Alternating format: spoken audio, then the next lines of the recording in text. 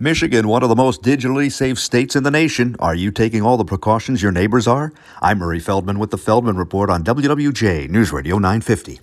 Do you use multi-factor authentication on important accounts? 8 out of 10 Michigan residents now do that. 7 out of 10 use antivirus software. 57% use unique passwords on every account. And 51% of Michigan residents are backing up their data regularly. Adding it all up, the firm Secure Data Recovery says Michigan comes in at number 16 in the nation for digital security. A word of caution about college bank accounts. Sometimes they work, sometimes they don't. The Consumer Financial Protection Bureau found that when banks and colleges form partnerships to serve the students sometimes end up paying above average fees. Sometimes they'll pay a higher than normal fee for an account that falls below a certain level. The Consumer Financial Protection Bureau says many of the college-sponsored financial products are costing students more than they would pay if they just went out on the open market. With the Feldman Report, I'm Murray Feldman, WWJ News Radio 950.